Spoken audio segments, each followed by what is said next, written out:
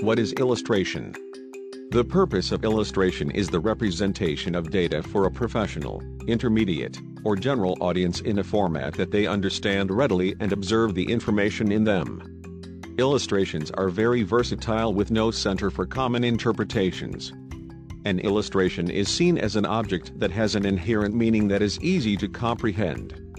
Graphic representation is meant to have the same capability for many different types of organizations, which increases the utility of its production as an abstract explanation. Information that can be separated into numbers or body maps can be delivered quickly, easily, and with a common meaning.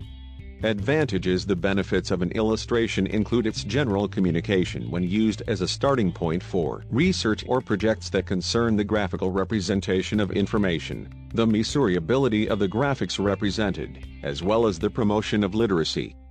Disadvantages. An illustration can be reproduced in non-representational, distorted, or reduced to a draw of graph or graph objects, which can give the inaccurate representation of the illustrations. A lack of understanding the background of the graphics, applied without the will of the designer, can present severe errors in graphics and concepts.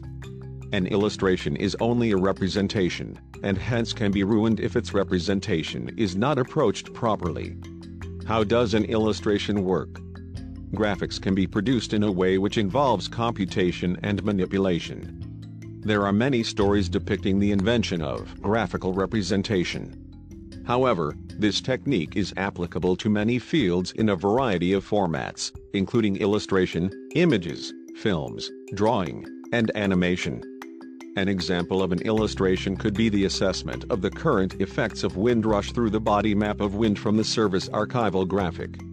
This visualization documents and renders scientific topics, gaining from the expertise of graphics and interactive journalism.